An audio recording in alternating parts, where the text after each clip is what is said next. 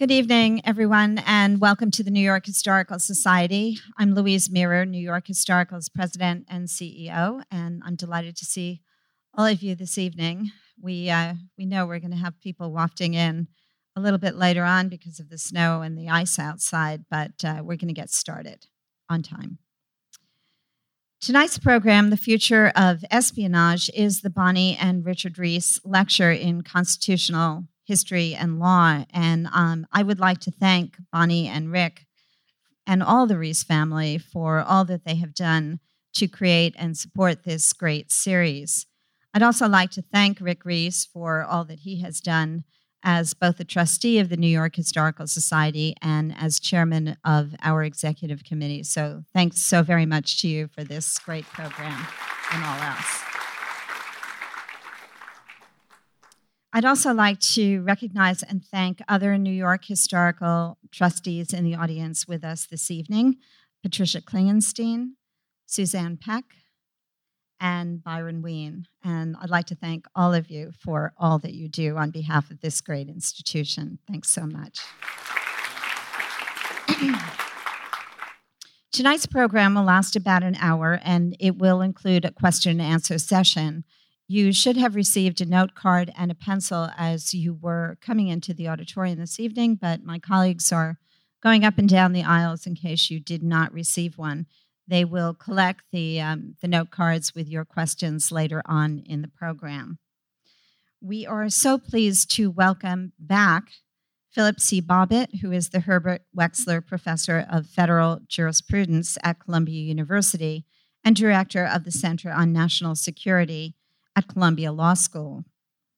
Professor Bobbitt is one of the nation's leading constitutional theorists. His interests include not only constitutional law, but also international security and history of strategy. Professor Bobbitt has served the U.S. government during 6 administrations, both Democratic and Republican, and in 2010, he was appointed to serve on the Advisory Committee on International Law to the Secretary of State. He is the author of several books, including The Garments of Court and Palace, Machiavelli and the World That He Made, and he is the editor of Gilmore's The Ages of American Law. We're also thrilled to welcome Stephen B. Slick to the New York Historical Society. Professor Slick is the inaugural director of UT Austin's Intelligence Studies program. Prior to his appointment at UT Austin, Professor Slick served 28 years as a member of the CIA's clandestine service until his retirement in 2014. Between 2005 and 2009, he served as special assistant to the president and the senior director for intelligence programs and reform on the staff of the National Security Council. He's also the former director for intelligence programs at the NSC. Our moderator this evening is Samuel J. Raskoff, professor of law at New York University School of Law and faculty director of the Center on Law and Security. Prior to his appointments at NYU, Professor Raskoff served as director of intelligence analysis for the New York City Police Department, where he created and led a team responsible for assessing terrorist threats to the city. He is also a former law clerk to U.S. Supreme Court Justice David H. Souter. Souter.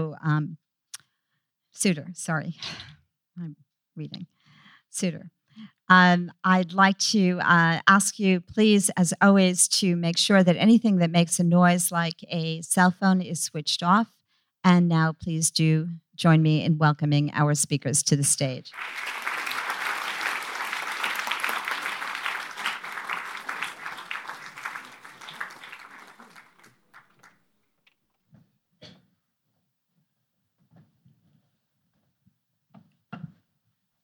Thank you so much, Louise. Thanks, everyone, for being here. I'm Sam Raskoff. I have the high honor of moderating this evening's discussion.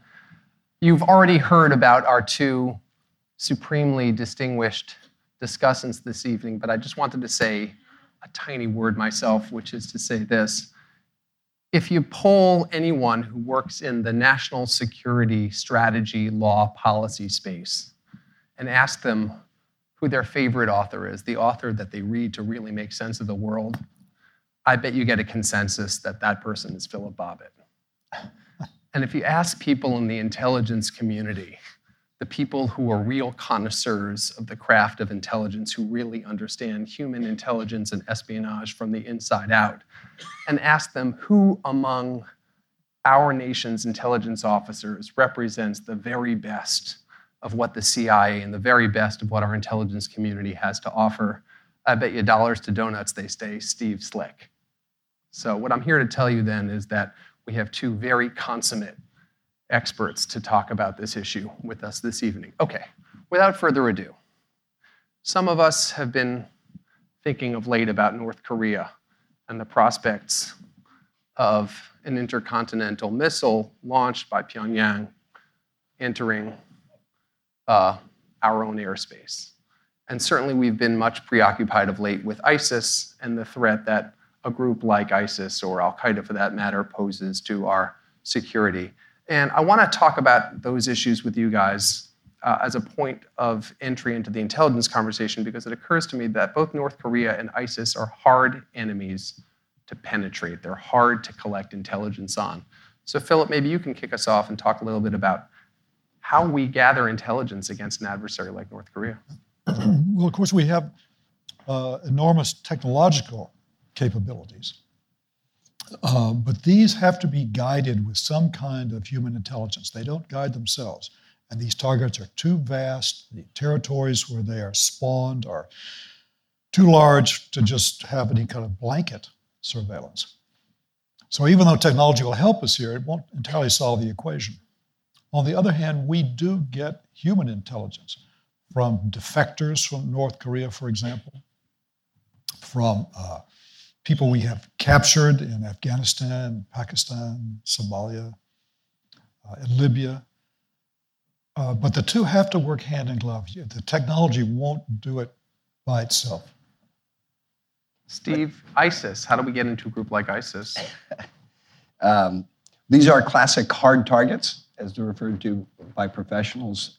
In some cases, a hard target, as Sam says, because we don't have a physical structure, an embassy or another platform in a country. That makes human espionage, human spying, more difficult to conduct. But as Philip said, we have a $75 billion intelligence community in the United States.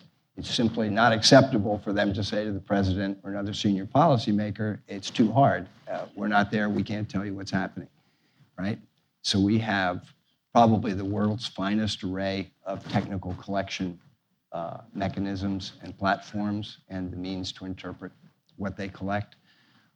We also have, and this is, I think, underappreciated generally, and we may return to it later in the program, we have the most dense, capable network of intelligence relationships in the world. And these are misunderstood or not acknowledged and enormously important for our intelligence community to do their job. So if you take, for example, a place like North Korea, where it is hard to recruit spies, hard to handle spies, hard to steal information the government's trying to protect, but we have allies in the region. And each ally is interested in its own state's national interest. But for example, the South Koreans are enormously gifted and successful. They have cultural, geographic, and other advantages that we don't. So even though the US intelligence community might be denied physical access to a place, we have technical means. We have friends that are willing to cooperate with us in activities. And I think we do not a perfect job, but a credible job of understanding even places where you think it's difficult to learn anything. So what I've heard you to be saying thus far, the two of you, is that we have ample technical capabilities. We have satellites, we have whiz-bang technology that allows us to eavesdrop, and we have the ability to tap into relationships with other nations and, in effect, to outsource the intelligence gathering to them and to partner with them.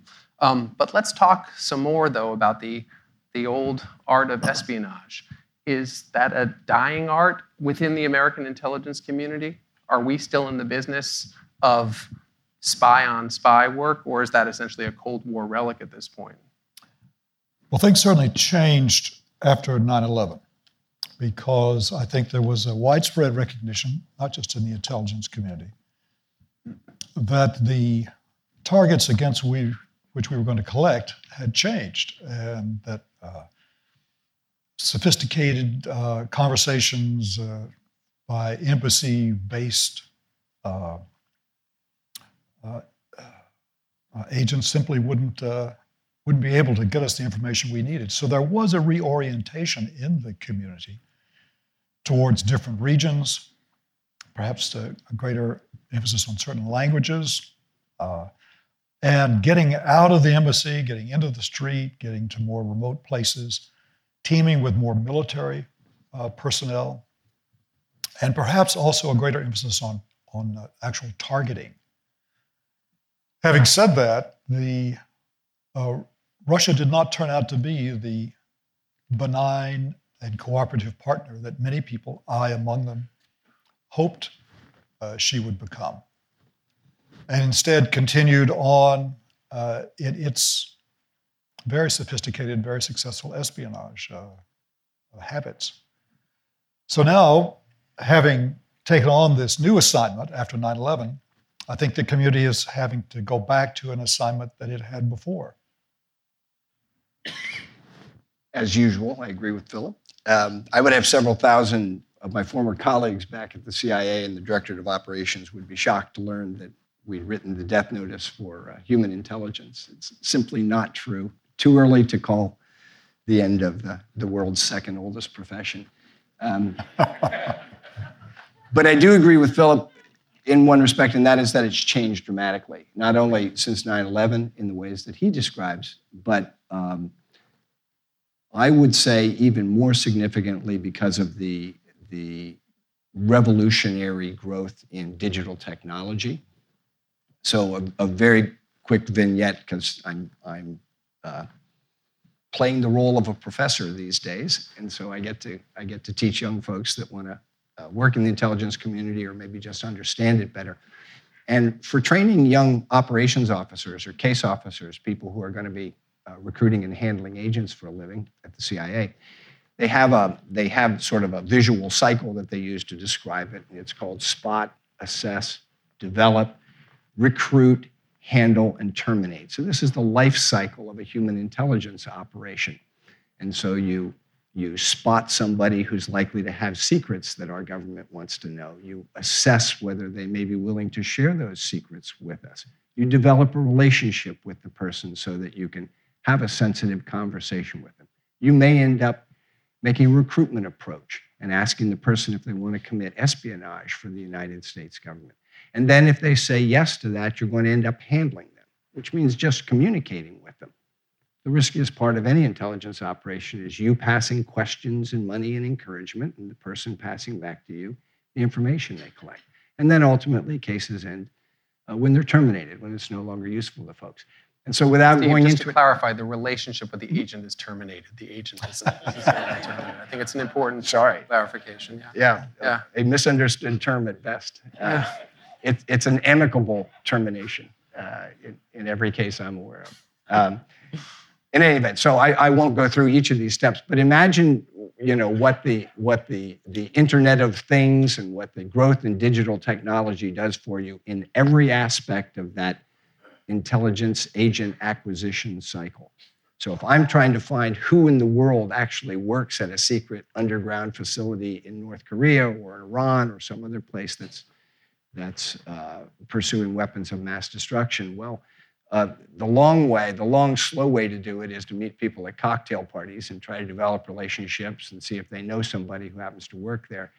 In the age of the internet, if you can break into the network computer and find the mailing list, find the telephone list, find people's home addresses, and even monitor how they interact with one another, you've essentially kicked the first two requirements of the agent acquisition cycle.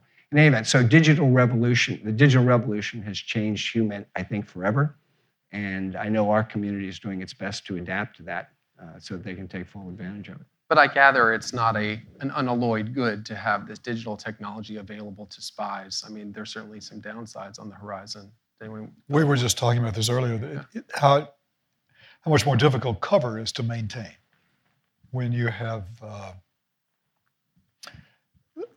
vast troves of easily accessible information on when people enter a country, when they come and go, what cover names they have, what companies they profess to be working for. All that becomes really quite difficult when you can pull up that information in an instant.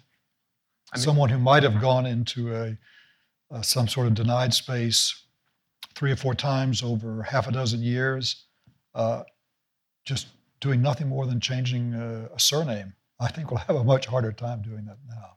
Transiting Frankfurt Airport for the 3rd time in several years, and the 4th identity has become a very, very treacherous thing to do with iris scans and biometrics and thumbprints. And so these are tradecraft challenges for our intelligence community. I think we can surpass them, but Sam's absolutely right. It's a double-edged sword, the technology. Can we stay a little bit on this topic of partnerships? Because, Steve, I think you're right. This is a hugely important topic that's not typically reported on, but that does get to the heart of the intelligence project. We're talking about collaboration, essentially. Ad hoc collaborations or more systematic collaboration between the American intelligence community or particular agencies like the CIA and partner organizations. So give us a sense of how these work. Let's say within the Five Eyes, the famous consortium of English-speaking countries and their intelligence communities on the one hand, but also countries like, I don't know, I'll kind of tick off a few just for the sake of being provocative. The Kingdom of Saudi Arabia, China, Russia for that matter. How does intelligence collaboration with services from those kinds of countries, whether the New Zealands, the Canadas, the UKs of the world are innermost intelligence partners, or these more ad hoc relationships? Maybe you can give us a sense of some of the color. Sure. Well, I'll go back to where I started in response to the first question, I think, and that is that if I can leave you with one message, that these intelligence relationships are enormously, enormously important to the United States. Central Intelligence Agency and the other 16 agencies in our intelligence community couldn't possibly do the jobs we expect them of if they didn't have this network of relationships. And I'm not talking about the Five Eyes countries, I'm not talking about a dozen, I'm not talking about 100. There are literally well over 1,000 relationships that are maintained with foreign security services. And each one is different in terms of its content, its motivation, the extent of its utility. So a couple of things that happen within these relationships. There's information shared. As I mentioned in the Korean context, having a terrific relationship with the South Korean intelligence services may be the most lucrative way to learn about what's happening in the North. Well, there are situations like that around the world where a foreign service can share information with our government. We, in turn, can share possibly technically collected information with their service, and both sides benefit. With our closest partners, we actually engage in joint operations, share documentation, jointly handle agents, and do much, much more than simply pass information back and forth to one another. And then lastly, and there are a number of historic examples of this, but in many cases, the CIA's relationship with a foreign counterpart or foreign leaders turns out to be what's known as a back channel, or one of the most effective ways to actually communicate between our governments diplomatically on highly sensitive matters that neither side wants to see come out in the public. And this is not to defame or discredit in any way the State Department, which does an absolutely terrific job representing the United States interests, has classified communications to and from the State Department, but very often the White House would like to communicate directly to a foreign head of government on a sensitive matter. And in most cases, that communication takes place through the CIA liaison relationship. And so that's little understood, enormously important, and a great value to each of the presidents that I've served for. And so these are valuable relationships, and they are very sensitive relationships. And we may talk a little bit later about some of the hazards that they're or headwinds that they're confronting now. But maybe we should you can't underestimate how important these relationships are and how much time and energy the CIA spends maintaining them, as well as members of Congress and members of the White House. They're important, and people spend time on them. I think that's really a brilliant sort of overview in such a crisp way you can imagine why Slick was such a successful briefer when he talked to the president. I just add 2 footnotes to it. One is we might just say who the Five Eyes are. You probably already all know. But it's the relationship between the US, the UK, Canada, Australia, and New Zealand. And it's unlike, at least in my experience, it's unlike any other intelligence relationship. We have NATO partners. We have partners in Asia whose security has become part of our security. But this is really a unique set of relationships. The other thing I would say is not quite so positive. And that is that, like all human relationships, intelligence sharing and cooperation is ultimately fragile and depends upon confidence and trust. If our partners believed that we were reckless in our use of the information we were given, I don't think they would do much cooperation simply out of emotional or historic attachment.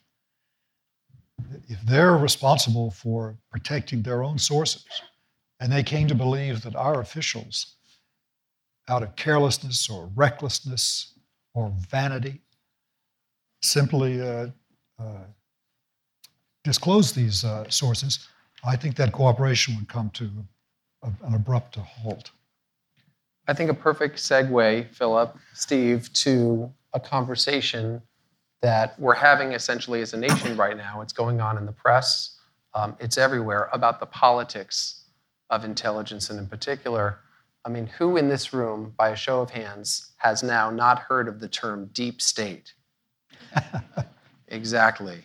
Now, I think if we had had this meeting 6 months ago, it would have required an expert in the politics of Turkey or Pakistan or Egypt to know this term, but now it's readily available as an account, certainly a kind of a particular kind of account with a very distinctive political valence, but all the same an account about how our national security bureaucracy interacts with the president. Here's what Michael Hayden, the former CIA director and former NSA head, said just last week. He said, "I cannot remember another White House so quick to dismiss the intelligence agency's judgments or so willing to discredit them as dishonest or incompetent." So let's talk a little bit about this relationship between the consumer-in-chief of intelligence, the President of the United States and his immediate staff on the one hand, and on the other hand, the intelligence community, or in the parlance of at least some of the blogosphere nowadays, the deep state. That relationship seems pretty tense. Thoughts? I'll tackle first the designation as that we have a deep state in this country, and then we can move on to some of the other tense relations that have been created between the current White House and the intelligence community, which I must confess to you, I find confounding, entirely unhelpful, and most importantly, absolutely unnecessary. I don't think it serves any purpose to create this kind of hostility, but it exists, and we can talk about it a bit. So with respect to the deep state, as Sam said, I mean, this is a term that CIA analysts have for a decade or a couple of decades been using to describe some of the less developed democracies in the world where we have institutions, security service, police forces, officers clubs, soccer, football unions that are sort of unelected powers behind the throne that exercise a great deal of influence. And then the elected head of government is only allowed to operate within very narrowly constrained left and right parameters set by these unelected, undemocratic forces in a society. And that is just absurd to make the claim that exists here in the United States, and particularly to put the intelligence community at the center of this deep state and present this deep state as somehow, in opposition to the current administration and working actively to defeat their policies and discredit their senior officials by leaking information. And I will paraphrase again from a good friend of mine, John Cipher, who wrote in the Cipher Brief, CIPHER, which is a really handy blog site, a new blog site in Washington on intelligence matters. And John pointed out, that this is nonsense. And anybody who's worked in the intelligence community, if we gathered 100 or 200 intelligence officers here at CIA, where I used to work, you would have no way of knowing if you asked for them to raise their hands whether they voted for the Democratic candidates or the Republican candidate or didn't vote at all, don't participate in politics. It's a remarkably varied group with all sorts of diverse political interests, trying to get all of these people to agree on one thing and one course of action that would discredit the sitting president without this being exposed in every major newspaper in the United States on a daily basis is just absolutely ridiculous. And you'll remember that the 9/11 Commission report, the group that was asked to take a look at what factors led to the successful 9/11 attacks by Al-Qaeda, that group told us essentially that this intelligence community couldn't manage to share information with one another, didn't speak clearly enough with one another, couldn't coordinate its activities, and therefore they created a new official to lead a more unified, integrated intelligence community. So their description of what the intelligence community was like 16 years ago sounds nothing like the deep state that the current administration or some people in it would like us to believe is undermining their programs and damaging our democracy. But Philip, whether or not you accept Steve's argument about the existence or the non-existence of the deep state. I mean, he would say that, right? You're now in on it. It is inarguable that the current president has expressed in all sorts of ways in the body language in that speech that he delivered in Langley, the first full day in office, in his disdainful comments about the president's daily brief, the digest of intelligence that the president typically receives daily. At least during the transition, the president expressed contempt for this process and said, hey, I'm not interested in reading this thing every day. Tell me when you've got something new. And of late, this is going to sound very inside baseball, but I think it's worth mentioning because Steve was actually formerly in this role himself. Of late, the president has retained, over the objection of his national security advisor, a jejune 30-year-old political appointee in the role of senior director for intelligence programs. That's the top intelligence person within the National Security Council in the White House, over the objections of his national security advisor and indeed of his intelligence professionals. So the job wasn't as hard as we thought it was. It was overpaid and underutilized. Well, regardless of how much experience is necessary in the job, what do you make of this dynamic of the president's, I would say, contempt for, or I don't know what it is, but his antipathy for the intelligence apparatus, as evidenced by all these episodes that we're talking about? Well, I'm tempted to appropriate a phrase I heard from one of Boris Johnson's college friends. He said, making Boris mayor of London is like giving a Ming vase to a gorilla.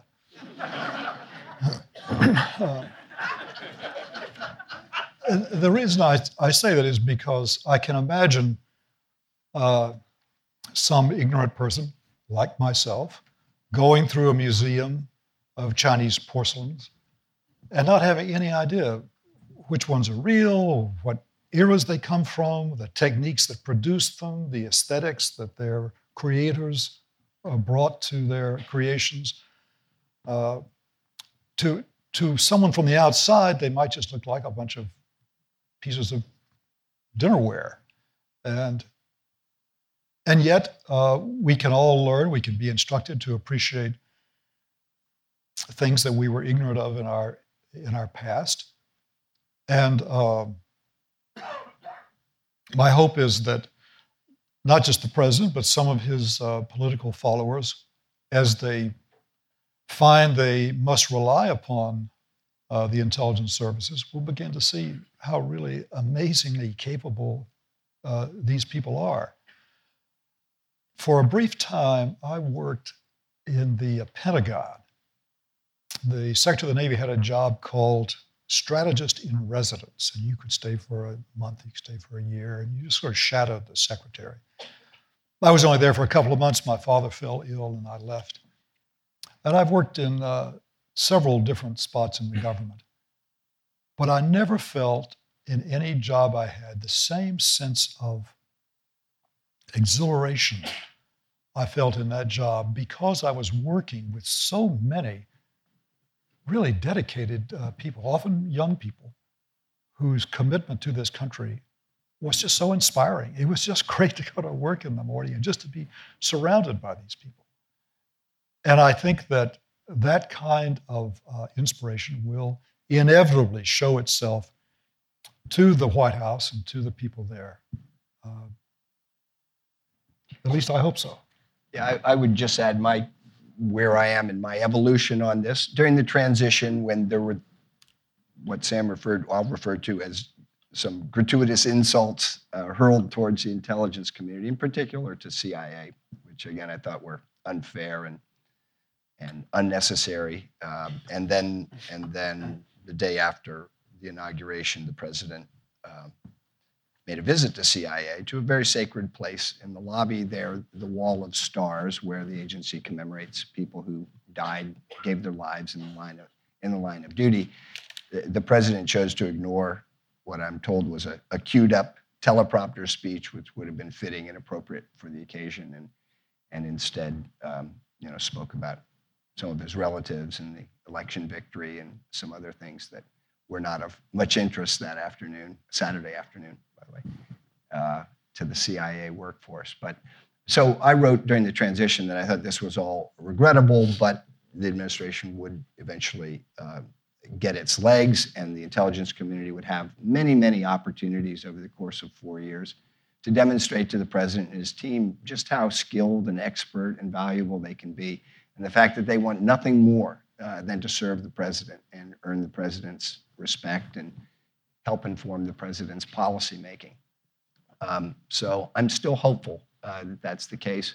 It's very important, it seems to me, that this administration puts in place a repeatable, disciplined policymaking process that's grounded in intelligence. Because, as I mentioned earlier, we have probably the world's finest, I don't think there's any question, the world's finest intelligence service, certainly in the history of the world, the most capable services at collecting vast amounts of information. And the president has to understand that all of that is there to serve him. And it's available for him to ask for.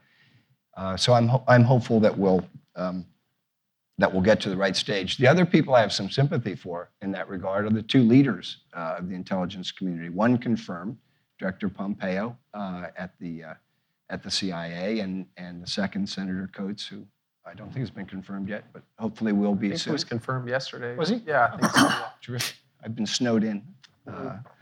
Speaking of snowed in. Yeah. That was good. That was good. Anyway, I was literally about to turn to Edward Snowden, so could not have been better. I was just going to say that the last point on that I'd make is that so Director Pompeo and now Director Coates will have a very difficult job to do, because they'll have to, of course, be close enough to the White House and the president to win his trust and the trust of his advisors and participate in all the relevant meetings and policymaking processes.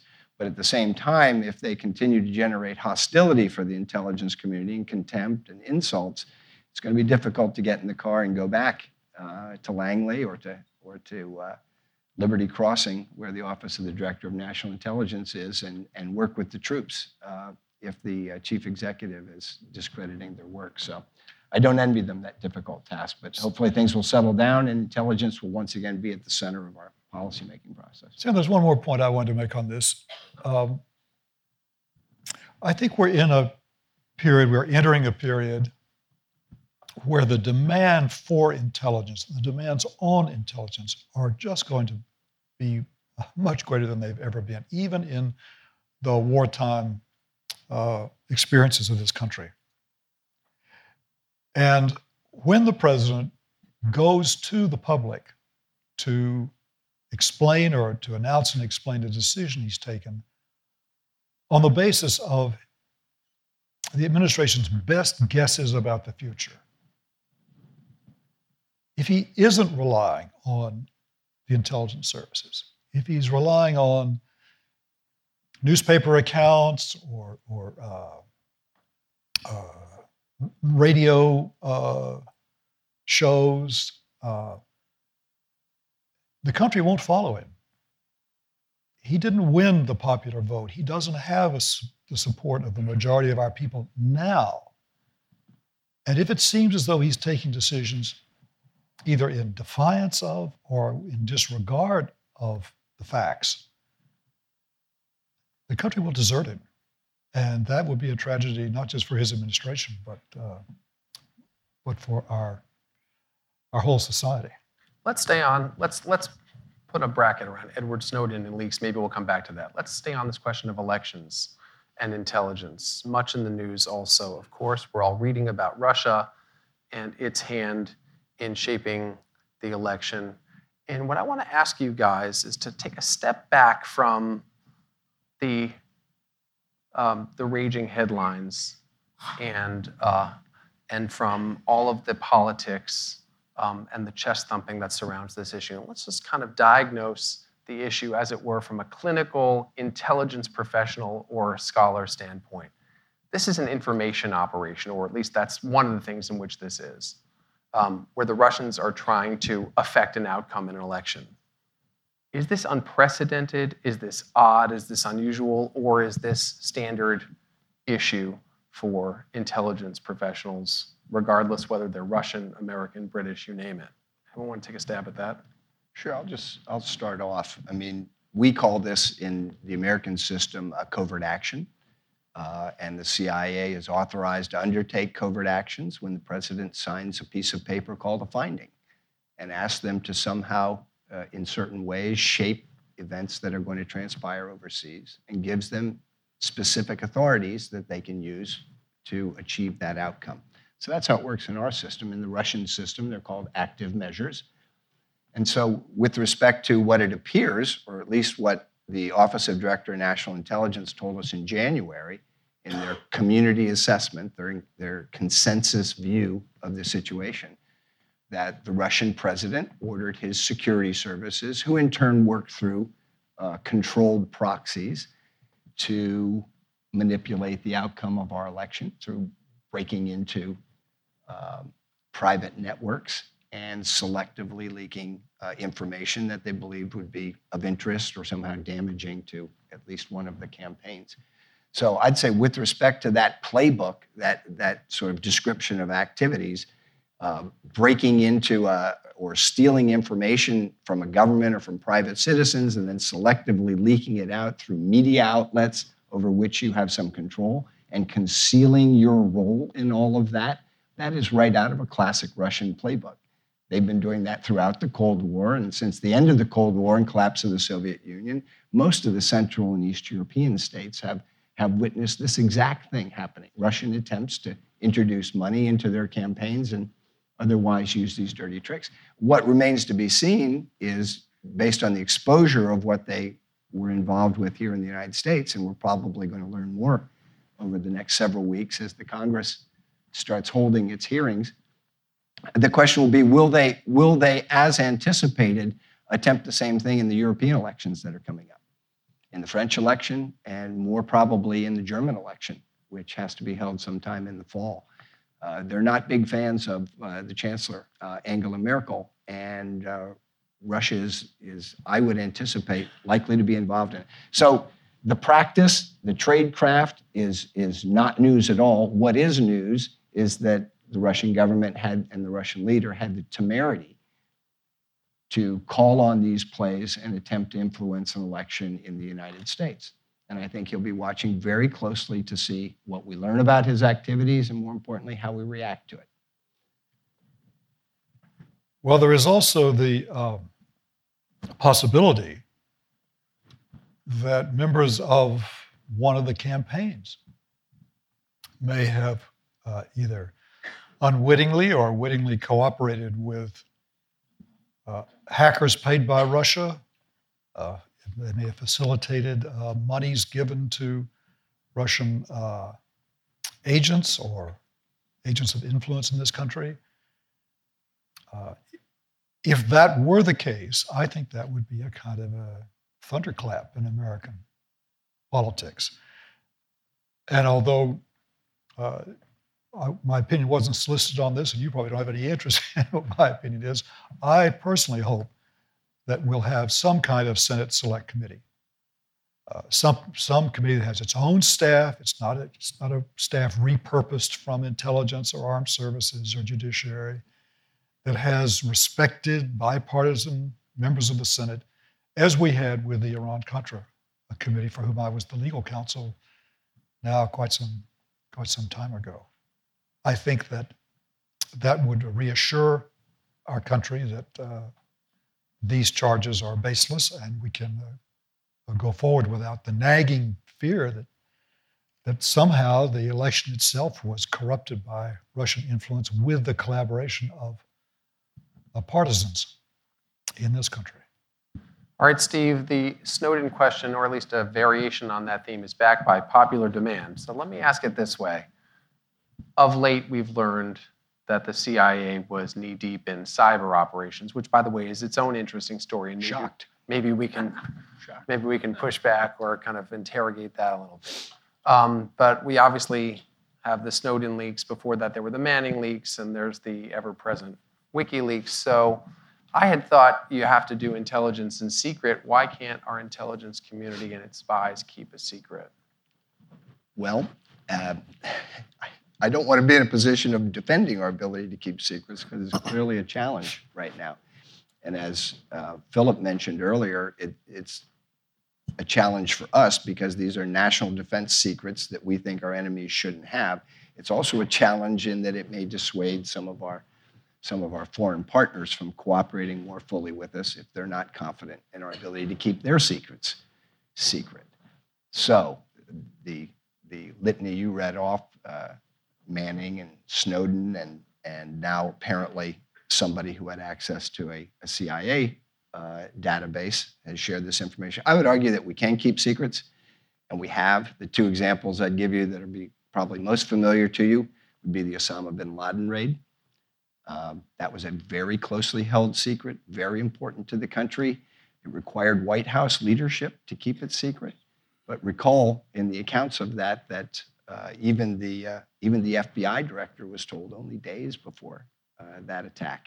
And so that was how we had to keep the secret. It had to be a very small circle. Nobody who wasn't absolutely necessary in that circle was allowed to know. And going further back in 2007, there are now some published accounts, including one by my friend Elliot Abrams. I think it's in Commentary Magazine, a great account of the 2007 Al-Kibar nuclear reactor in Deir ez-Zor that was discovered by Israeli intelligence, a turnkey North Korean plutonium reactor was sold to the Syrian government of Bashar Assad, and it was ultimately destroyed in an airstrike that most people credit Israel for having conducted. But the fact of the matter is that information was known to the US government of a nearly functioning, fully loaded plutonium nuclear reactor sold by one proliferating rogue state to another dictator in an area, by the way, that's now controlled by ISIS. If it hadn't been destroyed, you can imagine what a wild card that would have thrown in the situation. But in any event, that was known to the US government for quite a long time while we were in discussions with the Israelis, and was kept secret. And to have it disclosed would have been very costly. So we can keep secrets. It requires a lot of discipline.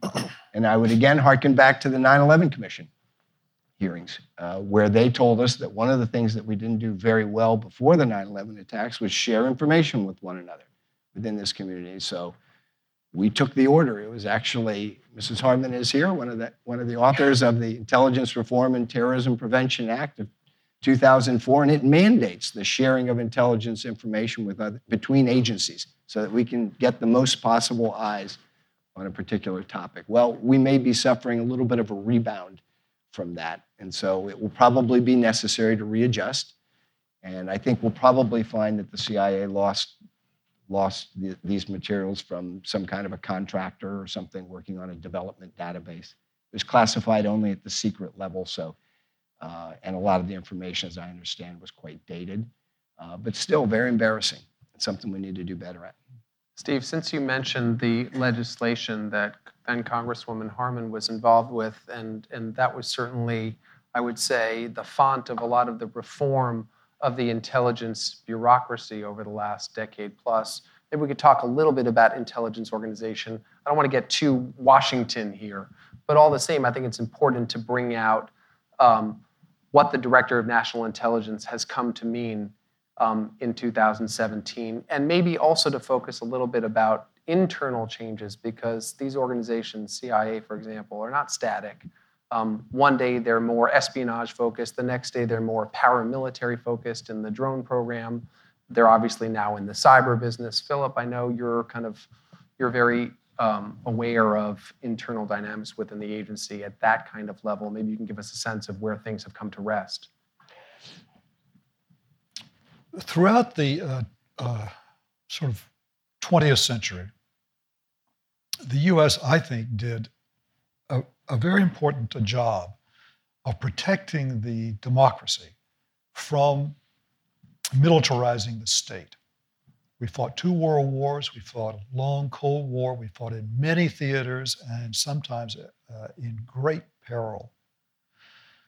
But we did not put commissars in the army, and we did not run the political arm of the state through military personnel or intelligence personnel. We kept those separate, and I think that was a tremendous triumph that we don't often discuss. We tried to keep the private sector separate from the public sector. We tried to keep international affairs separate from domestic affairs. CIA, with very small exceptions, isn't allowed to collect in the United States. We tried to keep producers, guys like Slick here, separate from consumers, people who would actually task the intelligence agencies to get reports. We tried to keep collectors separate from analysts because we didn't want the analysts corrupted by the collectors' concerns or the collectors looking just for information that the analyst wanted to find. All those structures were very successful for us. But like the strategies in an individual's life, things change. And if you don't change your strategies, you'll find that your very successes begin to work against you. Now we're finding that much of what we need to collect is in the private sphere, particularly with respect to the digital information we need. We're finding that there isn't any real bright line between the national and the international, that they bleed into each other. We've come to believe that having collectors isolated from analysts doesn't really serve the interest of either, because the collectors get information that's not really relevant to what the analysts want, and the analysts don't have a feel for how much confidence the collectors have in the information that they're passing on. And despite, I think, very legitimate fears about politicizing intelligence, I think we've come to believe that the political consumers of intelligence have to have a very close relationship with the people who produce it. That if they should come unstuck, as we were voicing fears about earlier, that the whole enterprise just becomes a vastly expensive exercise in pointlessness. John Brennan, when he was the DCIA, introduced a the number director of the Central Intelligence Agency. Sorry, right. One of my mandates is translate all acronyms. Yeah. Thank you. Put forward a number of reforms. I think the core of reform of which was to take mission centers of the kind we already have in counterterrorism and counterproliferation and make those the model for the agency, so that a mission, we'd still have collectors and a directorate of operations, we still have sort of academic types who are doing analysis, but they would now be co-located around the kinds of either areas or substantive agenda like the State Department has, or the NSC, that will have both functional bureaus and area bureaus. And although the administration has changed, my hope is that these reforms will continue to be pursued. I think they are exactly where we should go. And I'm proud of Brennan for having had the courage to introduce them, because institutional reform in the intelligence agencies is really not an easy assignment. Let me kind of take us on a somewhat different trajectory just for a moment. A question prompted. I think, is it possible Steve wanted to just come in on that just for a second? Absolutely. Well, How unlike our presidential debates where everyone is actually encouraging Can we all talk everyone at else. once? Yeah, we can all talk at once. So I agree with Philip. I think Director Brennan put in place some fundamentally sound reforms within the CIA. Hopefully that will make it a more effective espionage, covert action, and all-source analysis agency.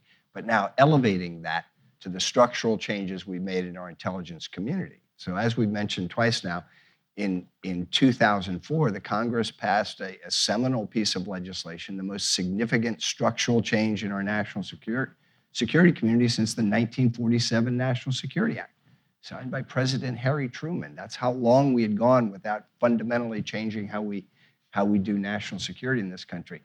And I think Mrs. Harman would agree that law wasn't perfect. It represents some compromises, but it did a couple of things. It created a new head of an intelligence community and charged that person, the Director of National Intelligence, with leading a unified, more closely integrated intelligence community, now comprising 17 different agencies, okay? And that's important. And one guy wasn't running the CIA and at the same time running the community, because that had demonstrated that it was not a model that functioned particularly well. So I'm not unabashed. I'm disappointed from time to time with the progress we made in the last 2 years with the stand-up of the Office of Director of National Intelligence, but it's fundamentally sound in my view. And I think it would be a huge mistake if, as some of the word that was flowing out of the White House was, that they wanted to deprioritize, de-emphasize, exclude the Director of National Intelligence from important functions and substitute again the CIA director for those. I think that would be bad. Bad for the country. And again, we'll probably for the third or fourth time tonight cite Mike Hayden, who's somebody many of us respect a great deal. And he held both jobs, the number 2 job at the Office of Director of National Intelligence and the job as the director of the Central Intelligence Agency. And he said he couldn't possibly have done both of them at the same time. And so it was important that we split them. Important that these people work well together, but it would be a shame if the centerpiece of our post-9/11 catastrophic restructuring of government were to fall by the wayside after a decade or a decade and a half because it didn't appeal to somebody's prejudice. Homeland, The Americans, John le Carré, Graham Greene, The Washington Post, The Wall Street Journal, The New York Times, your favorite blog. Who gets it right? Who gets the look and the feel and the gestalt of intelligence right? Well, for reasons a few of my friends here, old friends here in the audience will know, and these guys will know, most of my reading nowadays is confined to Babar. I don't get much le Carré. Yeah. Did Celeste receive the president's daily briefing? That's the question for you, Philip. I haven't gotten to that yet. Okay, got it. John le Carré. I don't watch the TV shows. I've heard some of them are quite good, but and my favorite book, for those of you who share my attraction to John le Carré, was A Small Town in Germany. In part because I read it in college. I think it helped steer me towards what was a satisfying career as an operations officer in government. And A Small Town in Germany, of course, refers to Bonn, Bad Godesberg, the Cold War capital of Federal Republic of Germany. And speaking of capturing the gestalt, I think he did a terrific job of it. Okay, well, from art back to life here for a moment. We need more time to talk about this than the approximately 4 minutes that remain. But all the same, it would be ludicrous to have a conversation about the current state and the future of American intelligence and espionage without thinking about law and values and where law and values interact with or intersect the project of intelligence. Now, there's been a lot that's been written and done, I would say, in this domain over the last 15 years. There's a lot that the president's done. There's a lot that Congress has done. There's a lot that the court has done and undoubtedly will do. But I wonder if you guys could give us, I would say, a high-level assessment of where we stand in respect to the project of practicing, as one person who is eminent in this field called it, intelligence under law. Philip? I think that bringing our state within the law, having it act within the law, is what we're fighting for. That when we depart from that, we just shoot ourselves in the foot. That some of the humiliating, embarrassing things that have happened in the last, since 9/11 are examples of battles we lost. Abu Ghraib could be imagined as a kind of a battle that we lost, just as a kinetic battle is lost. Having said that, I find it is really inspiring to know how carefully operational people try to follow the law. I was in what I thought was a rather amusing, I'm not sure my counterpart felt this way, debate with someone in the Just Security blog, because my counterparty seemed to feel that only that law that's litigated, that is before courts, really governs the operations of the United States, and particularly our military and intelligence officials. Nothing could be further from the truth. There is an immense amount of law, including, by the way, the rules that the White House has announced for targeted killing, that require very careful and conscience-rich reflection by our officials. It's something that sets us apart. Now, the jurist Oliver Wendell Holmes said, law is an experiment as all life is an experiment. And like most of you, I imagine, I don't think our experiment's over yet. I think we have a long way to go. But I also think that what will guide us through these difficult periods ahead, and I think the period we're in right now is actually a rather tranquil period, it doesn't always seem that way, will be our adherence to law. That is what will keep us safe. I have a very practical way of describing this, and I probably don't have the numbers right because I wasn't given the question in advance. But in 1981, as a first-year law student, my first job in the government was as a summer law clerk at the CIA's Office of General Counsel. And I believe there were about 12 of us at the time. And the last I heard, and I'm sure this count is out of date, it was about 175 and counting. And so the presence of lawyers doesn't necessarily ensure lawfulness, but I can tell you, there are lawyers involved at the earliest planning stages of every significant operation. And the CIA, frankly, has been burned so many times with making legal judgments in-house and having them later questioned. They now routinely go to the Office of Legal Counsel at the Justice Department and seek out the executive branch's finest lawyers to get a judgment before they move forward with an operation that's anywhere near the line you described of impacting citizens' personal liberties or, God forbid, taking a life, depriving life. So it is very much, in my experience, a culture of law and a culture of compliance and a culture of service. There's a lot to say about this topic. There's a lot more to say about this topic. But please join me in thanking Philip and Steve for leading a wonderful conversation.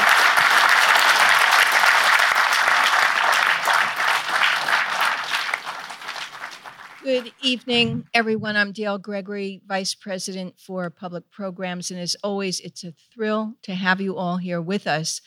I do want to thank you, Sam Raskoff, for being our wonderful moderator tonight,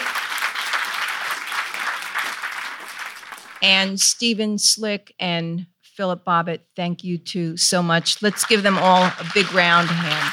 Thank you.